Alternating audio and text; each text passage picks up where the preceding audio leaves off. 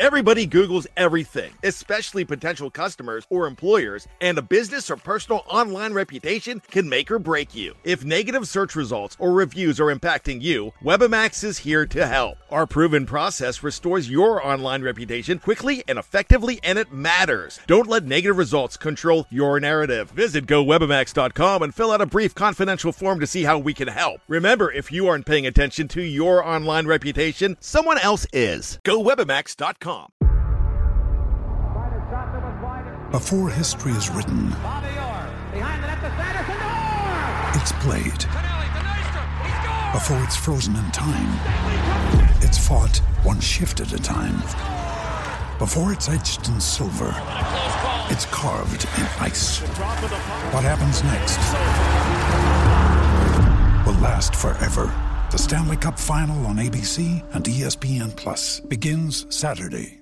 With threats to our nation waiting around every corner, adaptability is more important than ever. When conditions change without notice, quick strategic thinking is crucial. And with obstacles consistently impending, determination is essential in overcoming them. It's this willingness, decisiveness, and resilience that sets Marines apart. With our fighting spirit, we don't just fight battles, we win them. Marines are the constant our nation counts on to fight the unknown. And through adaptable problem solving, we do just that.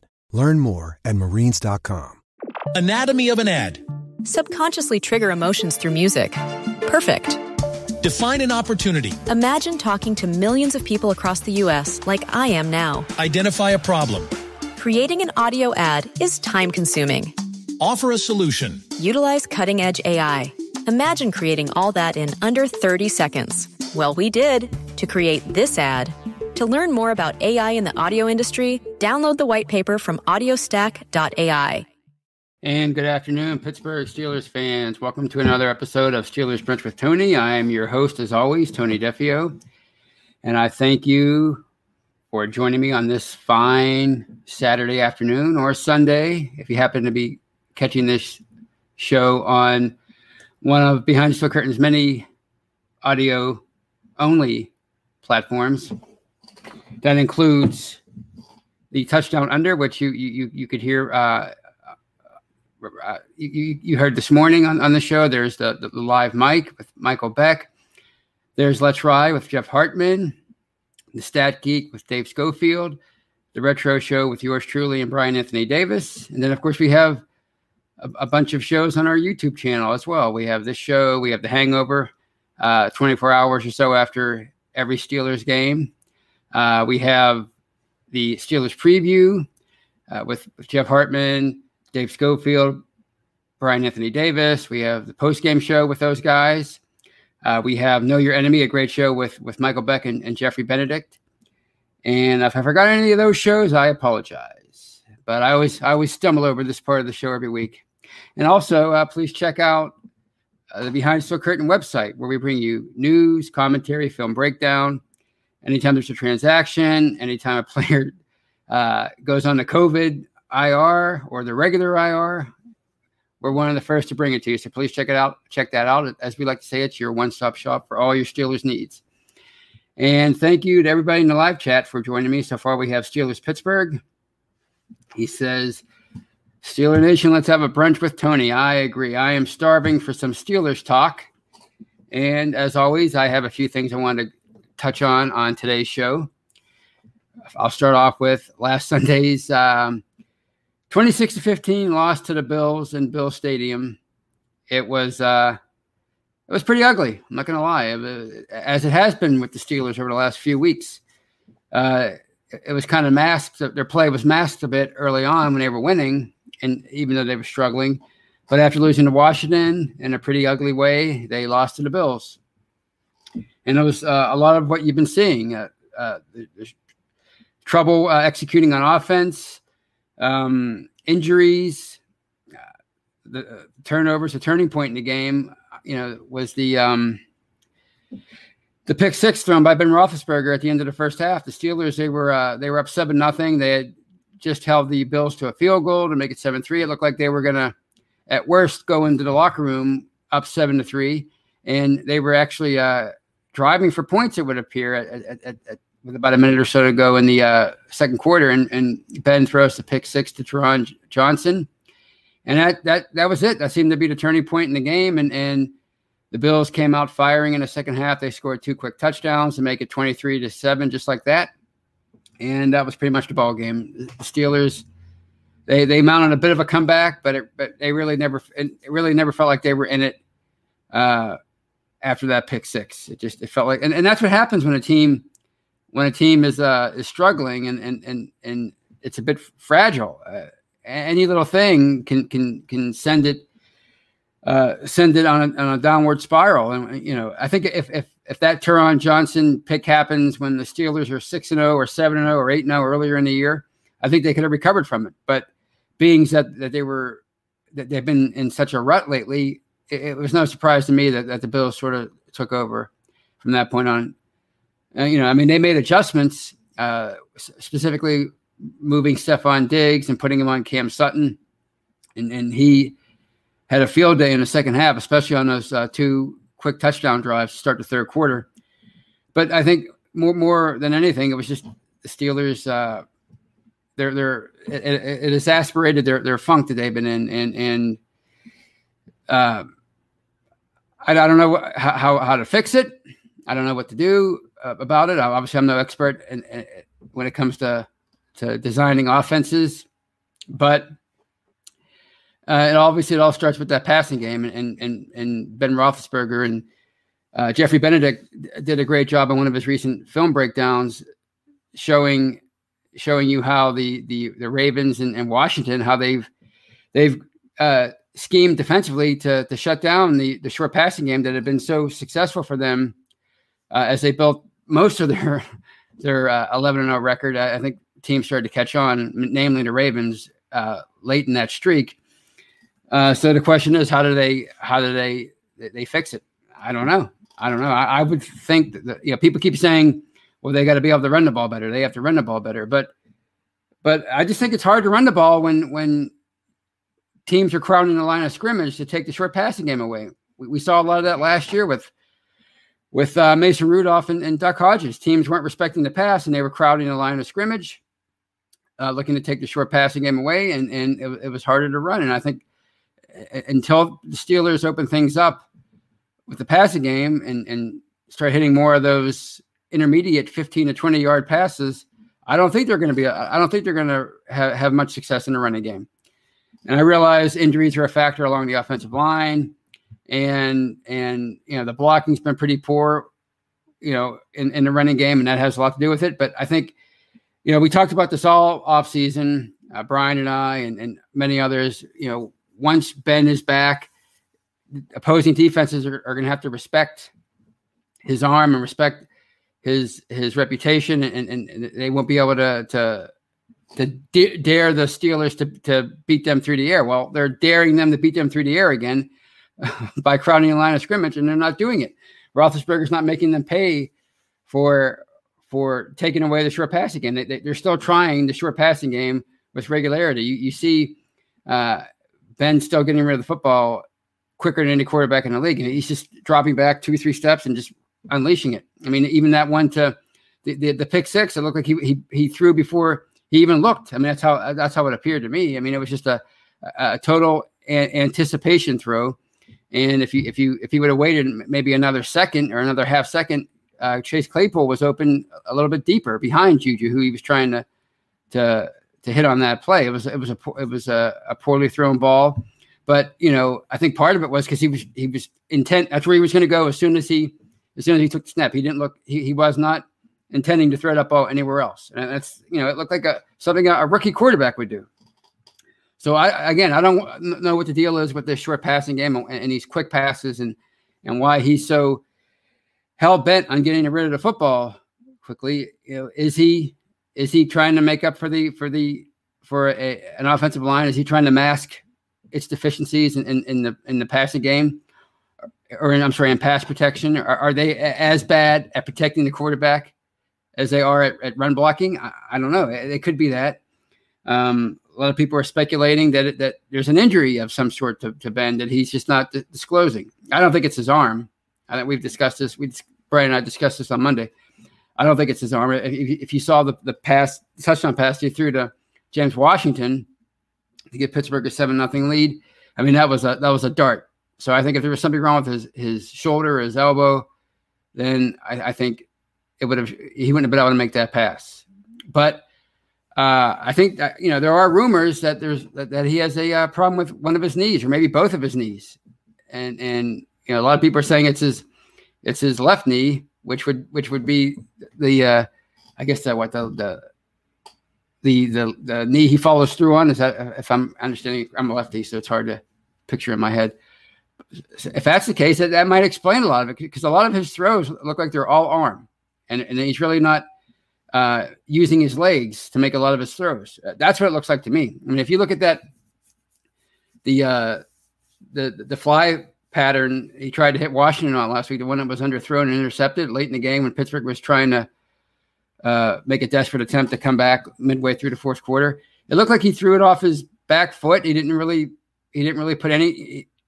use his legs at all, his front leg to follow through on that pass. And if that's the case, then that might explain why the ball just died. I mean, if you saw it if you watched that interception from I think it was from the side angle, you could see the ball just fluttering down helplessly like a punt.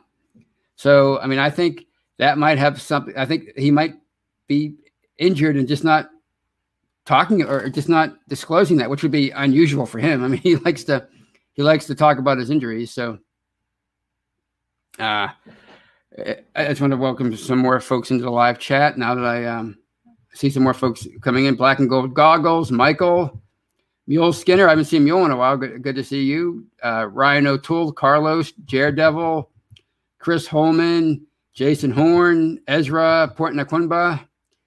So if I missed anybody, I apologize, but thank you for joining me. So again, that's, as I keep discussing week after week, the Steelers are going to win a Super Bowl on Ben's back, and of course the defense and whatever. But it's up to him to help figure this out. Yeah, the coaches have to get together. Randy Fichtner, Matt Canada. Obviously, Tomlin, the buck stops with him, but ultimately it's going to come down to Roethlisberger and finding something in this that he can be comfortable with over these last few games into the playoffs. And I don't know. I don't know what they can do other than try to open things up a little bit more, try to and be successful. I mean, you can't just throw 15 or 20 intermediate incompletions. you have to connect. You have to be successful in doing that. And I think they're going to have to figure something out over these last few weeks if they want to have any success at all in the playoffs. So that is my first thing. But the good news about last Sunday's loss, if there is any good news, and there really wasn't anything good about the loss, is the fact that they clinched the playoffs. They clinched the playoffs before that game even started when the Chiefs beat the Dolphins. I guess if you really want to play devil's advocate, and you would have a good case in this regard, you could say it would have been better if Miami would have won, because I think we all knew Pittsburgh was going to make the playoffs anyway, eventually. And, they needed to keep the inside track on the number one seed, but it didn't happen. And what can you do? But I think it's great that they're in the playoffs. I mean, I love this time of year. I really do, especially when Pittsburgh has clinched the playoffs. But I just love going back and reading, believe it or not, reading the Wikipedia pages of all the past playoff years, and what teams did what. I just love the playoffs. I do. A lot of people, their favorite time of the year is the draft. If you're a football fan, for me, it's the playoffs, and I just love going back and studying it and seeing what teams did what and what they did at the end of the year just to sneak into the playoffs. I always think that's neat. We're worried about the number one seed, and there are teams that just scrape in every year and just are thrilled that they just got in by the skin of their teeth as the last seed. I love that. And then, of course, I have YouTube now, and I love going back and watching, old playoff games. They don't even involve the Steelers. I just love the playoffs, and it's much more fun when Pittsburgh's in it.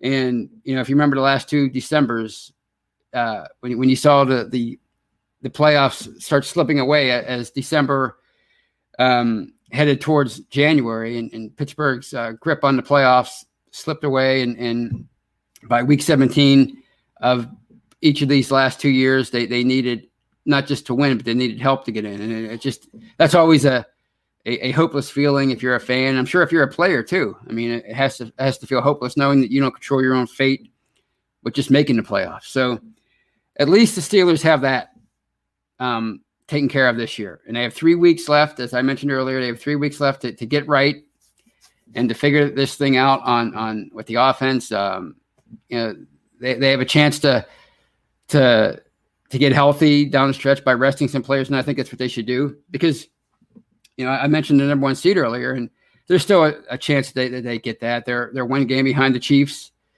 but the Chiefs hold the tiebreaker. They both have 1 conference loss now, with the Pittsburgh losing to the Bills. So the next tiebreaker, it's either strength of victory or schedule. Forgive me I always get those 2 mixed up, but either way, Pittsburgh's not going to have the tiebreaker in that regard.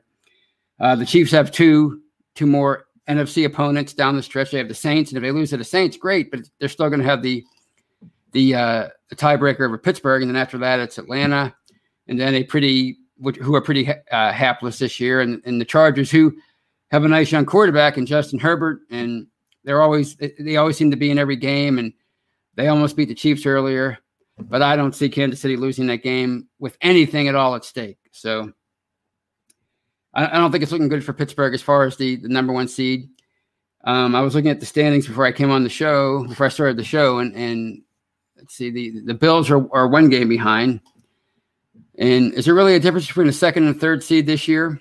I think if you can find your way in the 2nd or 3rd bracket, in that bracket, the 2nd and 3rd, if I'm saying that right, that bracket, the 2 and the 3, I think you'll.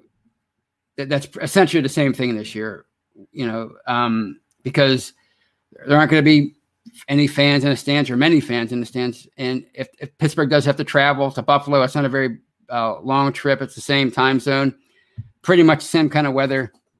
So my feeling is if you wrap up the division on Monday against the Bengals, and you darn well better, Michael Beck, the deputy editor for Behind the Steel Curtain, he alerted us before I went on the air that what's his name? Byron Allen. Is that the comedian? Brandon Allen, or whatever his name is. Bengals quarterback who took Joe Burrow's place. He didn't participate in walkthroughs, so he might not play on Monday. And then the starting quarterback duties would fall to Ryan Finley. But even if Joe Burrow was playing in this game, Pittsburgh would have no business losing this game. They better take care of it. Wrap up the AFC North. There's a slim chance that you fall to the number 4 seed if you lose your last 2 games after that. I think the Colts would have to win the South and tie Pittsburgh. Obviously, they would have the head-to-head if they beat Pittsburgh in Week 16 next week. I think there's a slight chance that they would fall to the number 4 seed, but not much of one. I think what you do after Monday is you start resting players. Other people have mentioned it, and I agree. I couldn't agree more. So I think you have to forget about the number 1 seed at this point. I think you have to worry about getting healthy if you're the Steelers. Obviously, you want to work on some things on offense. You have to get that figured out. But by and large, I think you have to worry about health. And if Ben is banged up and he's suffering from some kind of ailment, some kind of knee injury, then I think it's more important that he rests than it is for him to work through it and try to figure things out. You can still figure things out in the film room, in practice, with much less risk for injury, of course. And it doesn't mean you rest Ben and other key players the last 2 games. I think you play them sporadically. Maybe you play Ben for the first half against Indy, and you take him out, and then you don't play him at all in Cleveland for that final game. And you do the same thing with other key players, because I mean you have to you can't, if you're the Steelers, you can't suffer any more key injuries. I mean, they lost Matt Filer last week with a pectoral injury. He's on the IR now. There's a chance he comes back before the playoffs. Hopefully he does, but you're getting really thin along the line, and as I already mentioned, the line is not performing that great anyway. Or I'm sorry, they're not performing that great as it is. So you can't really lose any more bodies off of that line. Kevin Dotson's doing a nice job as a rookie, but after him, it's J.C. Hassenauer, and you're talking about guys as far as tackles like Gerald Hawkins. So you have to try to get healthy, and you certainly can't lose any more players on defense. They've already lost Bud Dupree, Devin Bush. Spillane is currently out, so he's on the IR. There's a chance he can come back before the playoffs, but you can't lose any more key guys. You can't lose a Steven Nelson or heaven forbid a Minkah Fitzpatrick or Joe Hayden. You can't lose even guys like obviously Cam Hayward. That line, the defensive line's pretty solid, but they're also thin after Tuitt and Alualu and Hayward. So you have to get healthy, stay healthy, and I think that's more important going into the playoffs right now. I think that has to be their top priority. So that is going to do it for this part one of this episode of Steelers Brunch with Tony. If you're watching on YouTube, I'm not going anywhere. Please stay with me. If you're listening on one of our audio platforms, please download part 2 of this episode of Steelers Brunch with Tony. Anatomy of an ad. Subconsciously trigger emotions through music. Perfect. Define an opportunity. Imagine talking to millions of people across the U.S. like I am now. Identify a problem. Creating an audio ad is time-consuming. Offer a solution. Utilize cutting-edge AI. Imagine creating all that in under 30 seconds. Well, we did to create this ad. To learn more about AI in the audio industry, download the white paper from audiostack.ai. Anatomy of an ad. Subconsciously trigger emotions through music. Perfect. Define an opportunity. Imagine talking to millions of people across the U.S. like I am now. Identify a problem. Creating an audio ad is time-consuming. Offer a solution. Utilize cutting-edge AI. Imagine creating all that in under 30 seconds. Well, we did to create this ad. To learn more about AI in the audio industry, download the white paper from audiostack.ai. Anatomy of an ad. Subconsciously trigger emotions through music. Perfect. Define an opportunity. Imagine talking to millions of people across the U.S. like I am now. Identify a problem. Creating an audio ad is time-consuming. Offer a solution. Utilize cutting-edge AI. Imagine creating all that in under 30 seconds. Well, we did to create this ad. To learn more about AI in the audio industry, download the white paper from audiostack.ai. Anatomy of an ad. Subconsciously trigger emotions through music. Perfect. Define an opportunity. Imagine talking to millions of people across the U.S. like I am now. Identify a problem. Creating an audio ad is time-consuming. Offer a solution. Utilize cutting-edge AI. Imagine creating all that in under 30 seconds. Well, we did to create this ad. To learn more about AI in the audio industry, download the white paper from audiostack.ai.